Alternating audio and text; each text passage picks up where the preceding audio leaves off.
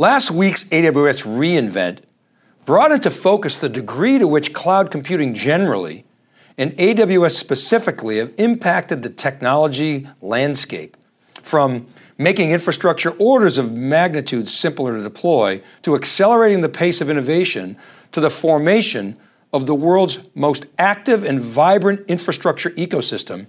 It's clear that AWS has been the number one force for change in the technology industry in the last decade. Now, going forward, we see three high-level contributors from AWS that will drive the next 10 years of innovation, including one, the degree to which data will play a defining role in determining winners and losers. Two, the knowledge assimilation effect of AWS's cultural processes, such as two-pizza teams, customer obsession, and working backwards. And three, the rise of superclouds. That is, clouds that run on top of hyperscale infrastructure that focus not only on IT transformation, but deeper business integration and digital transformation of entire industries. Hello, everyone, and welcome to this week's Wikibon Cube Insights, powered by ETR. In this breaking analysis, we'll review some of the takeaways from the 10th annual AWS reInvent conference and focus on how we see the rise of superclouds impacting the future of virtually all industries. One of the most poignant moments for me was a conversation with Steve Mullaney at AWS reInvent. He's the CEO of networking company Aviatrix. Now, just before we went on theCUBE, Nick Sturial, one of Aviatrix's VCs, looked up at Steve and said, "It's happening." Now, before I explain what that means, this was the most important hybrid event of the year. No one really knew what the crowd would be like, but well over 20,000 people came to reInvent. And I'd say at least 25 to 26,000 people attended the expo, and probably another 10,000 or more came without badges to have meetings and side meetings and do networking off the expo floor. So let's call it somewhere between 30 to 40,000 people physically attended the reInvent, and another 200,000 or more online. So huge event. Now, what Nick Sturial meant by "it's happening" was the next era of cloud innovation is upon us, and it's happening in earnest. The cloud is expanding out to the edge. AWS is bringing its operating model, its APIs, its primitives, and services to more and more locations. Yes, data and machine learning are critical. We talk about that all the time, but the ecosystem flywheel was so evident at this year's reInvent, more so than any other reInvent. Partners were charged up. There wasn't nearly as much chatter about AWS competing with them. Rather, there was much more excitement around the value that partners are creating on top of AWS's massive platform. Now, despite aggressive marketing from competitive hyperscalers, other cloud providers, and as-a-service or on-prem/hybrid offerings, AWS's lead appears to be accelerating. A notable example is AWS's efforts around custom silicon. Far more companies, especially ISVs, are tapping into AWS's silicon advancements. We saw the announcement of Graviton3 and new chips for training and inference. And as we've reported extensively, AWS is now on a curve, a silicon curve, that will outpace x86 vis-a-vis performance, price performance, cost, power consumption, and speed of innovation. And its Nitro platform is giving AWS and its partners the greatest degree of optionality in the industry, from CPUs, GPUs, Intel, AMD, NVIDIA, and very importantly, ARM-based custom silicon springing from AWS's acquisition of Annapurna. AWS started its custom silicon journey in 2008 and it has invested massive resources into this effort.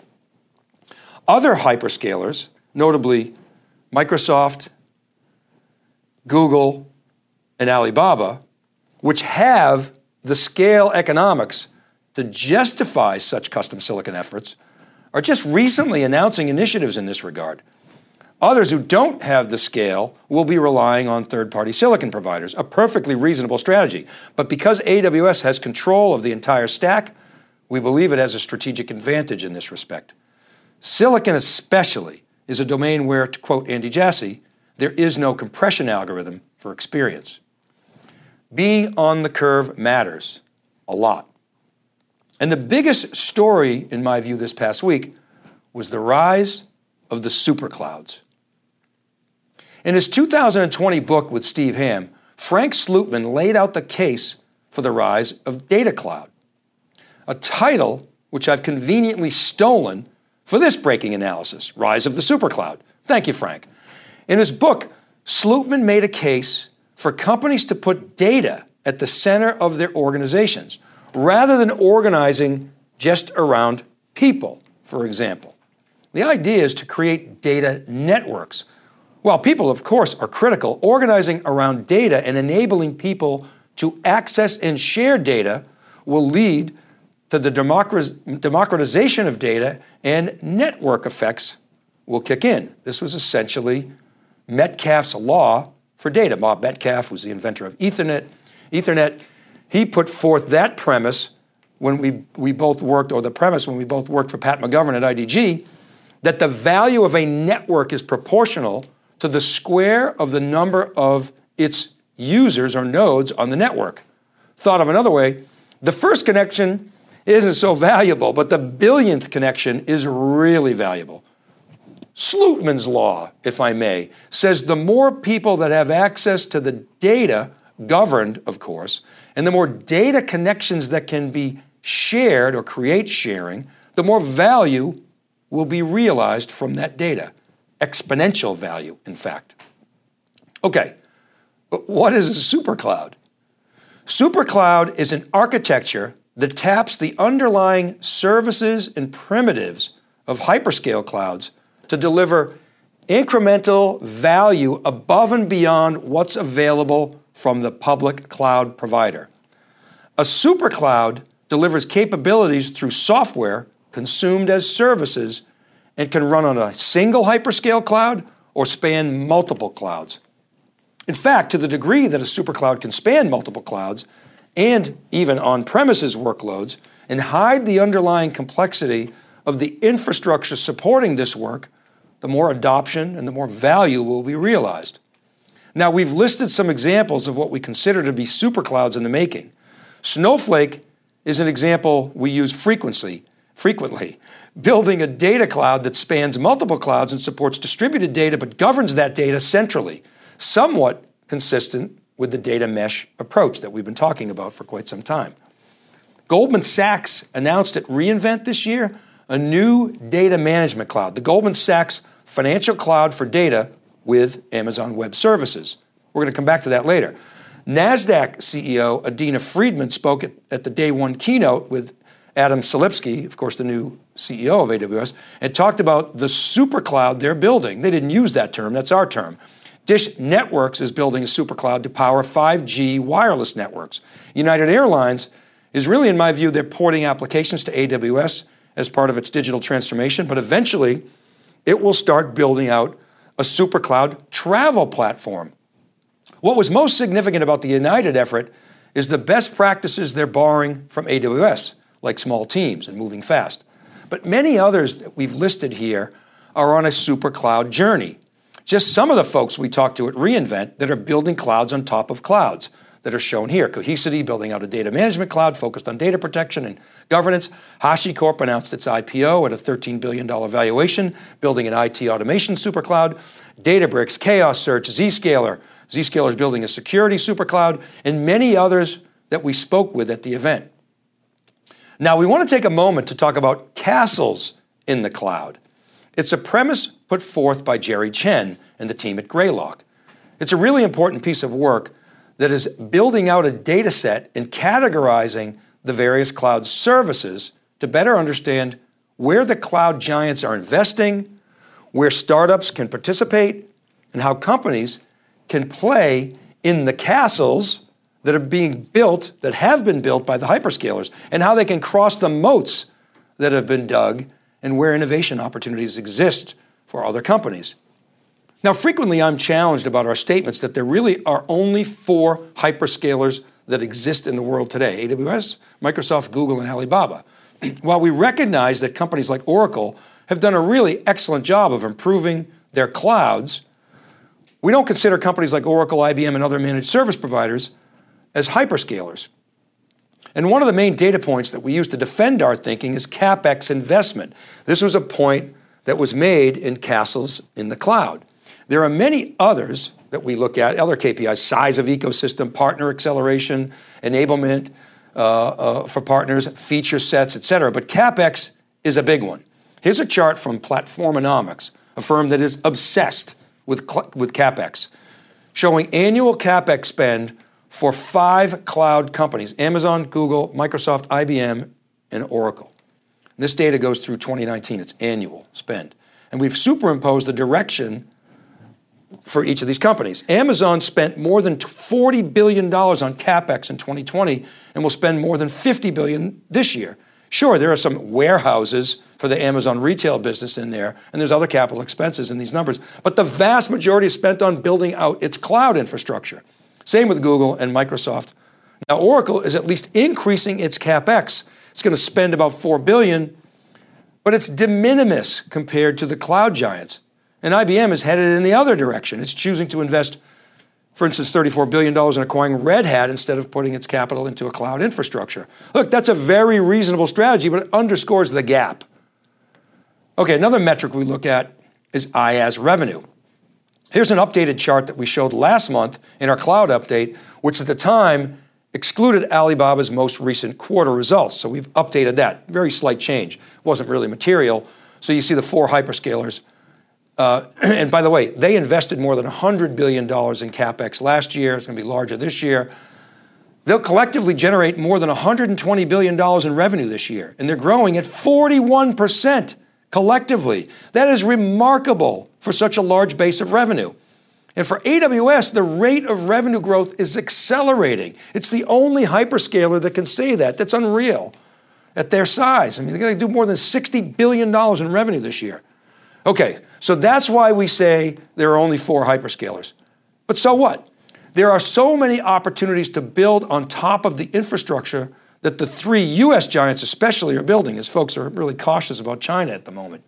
So let's take a look at what some of the companies that we've been following are doing in the supercloud arena, if you will. This chart shows some ETR data plotting net score or spending momentum on the vertical axis and market share or presence in the ETR data set on the horizontal axis. Most every name on the chart is building some type of supercloud.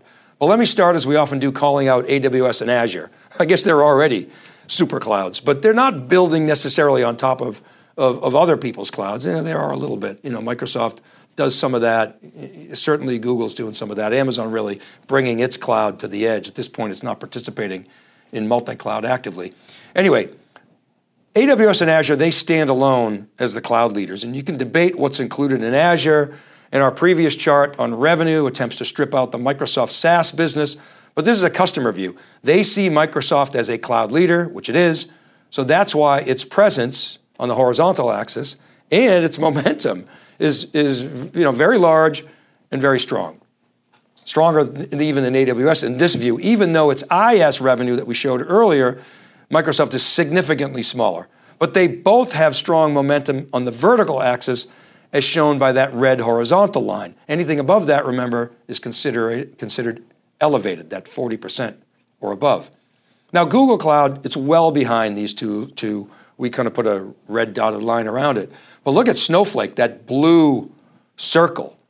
I mean, I realize we repeat ourselves often, but Snowflake continues to hold a net score in the mid to high 70s. It held 80% for a long time. It's getting much bigger. It's so hard to hold that. And at 165 mentions in the survey, which you can see in the inserted table, it continues to expand its market's presence on the horizontal axis. Now, all the technology companies that we track, of all of them, we feel Snowflake's vision and execution on its data cloud and that strategy is the most prominent example of a supercloud. Truly, every tech company, every company should be paying attention to Snowflake's moves and carving out unique value propositions for their customers by standing on the shoulders of cloud giants, as CEO Ed Walsh likes to say. Now, on the left-hand side of the chart, you can see a number of companies that we spoke with that are in various stages of building out their superclouds. Databricks, ThoughtSpot, DataRobot, Zscaler, I mentioned Hashi. You see Elastic, Confluent. They're all above the 40% line. And somewhat below that line, but still respectable, we see VMware with Tanzu, Cohesity, Rubrik, and Veeam, and many others that we didn't necessarily speak with directly at reInvent, and or they don't show up in the ETR dataset. Now, we've also called out Cisco, Dell, HPE, and IBM. We didn't plot them because there's so much other data in there. That's not apples to apples, but we want to call them out because they all have different points of view and are, to varying degrees, building superclouds. But to be honest, these large companies are first protecting their respective on-prem turf. You can't blame them. Those are very large install bases. Now, they're all adding as-a-service offerings, which is cloud-like. I mean, they're behind, way behind, trying to figure out things like billing, and they don't nearly have the ecosystem. But they're going to fight rightly. They're going to fight hard and compete with their respective portfolios, with their channels, and their vastly improved simplicity. But when you speak to customers at reInvent, and these are not just startups we're talking to, we're talking about customers of these enterprise tech companies. These customers want to build on AWS.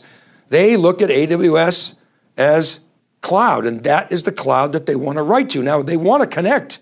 They're on-prem, but they're still largely different worlds when you talk to these customers.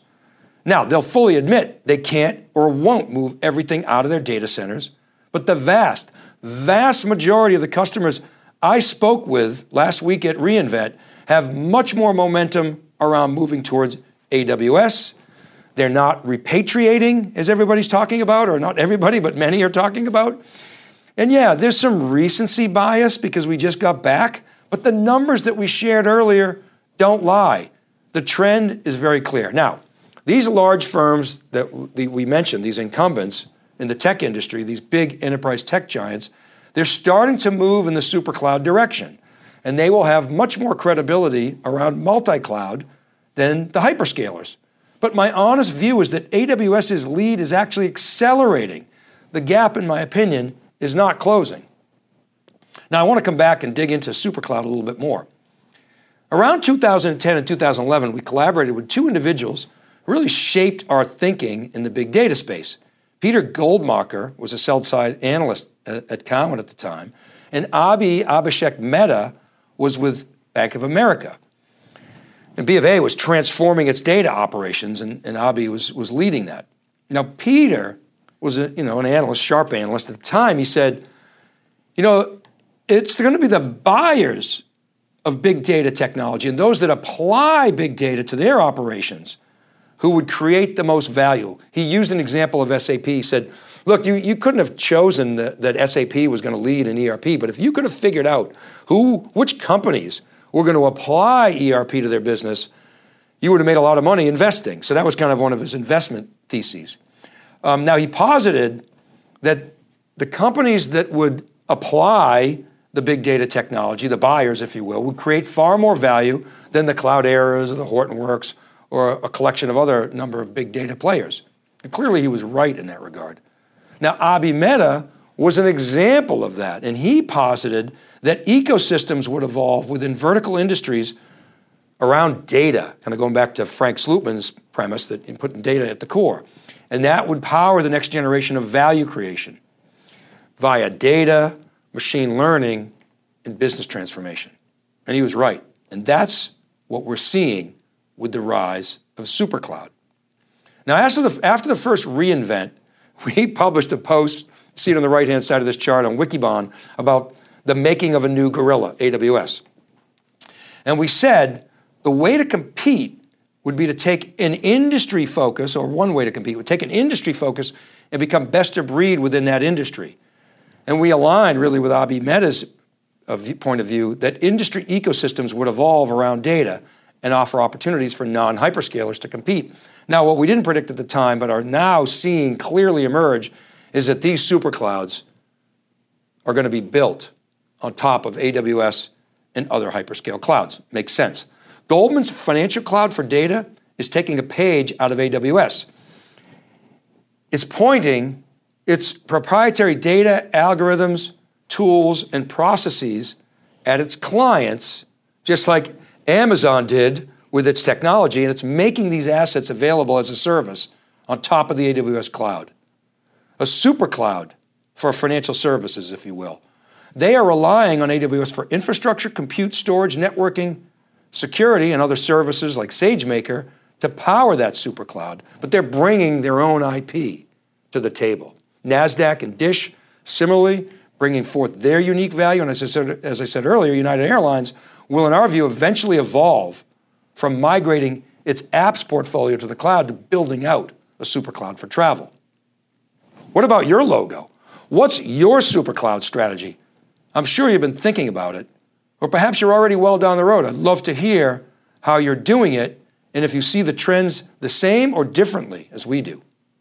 Okay, that's it for now. Don't forget, these episodes are all available as podcasts wherever you listen. All you got to do is search Breaking Analysis Podcast. You definitely want to check out ETR's website at etr.plus for all the survey data. Remember, we publish a full report every week on wikibon.com and siliconangle.com. You can email me if you want to get in touch at david.vellante@siliconangle.com. You can DM me at dvellante on Twitter. You can comment on our LinkedIn posts. This is Dave Vellante for theCUBE Insights, powered by ETR. Have a great week, stay safe, be well, and we'll see you next time.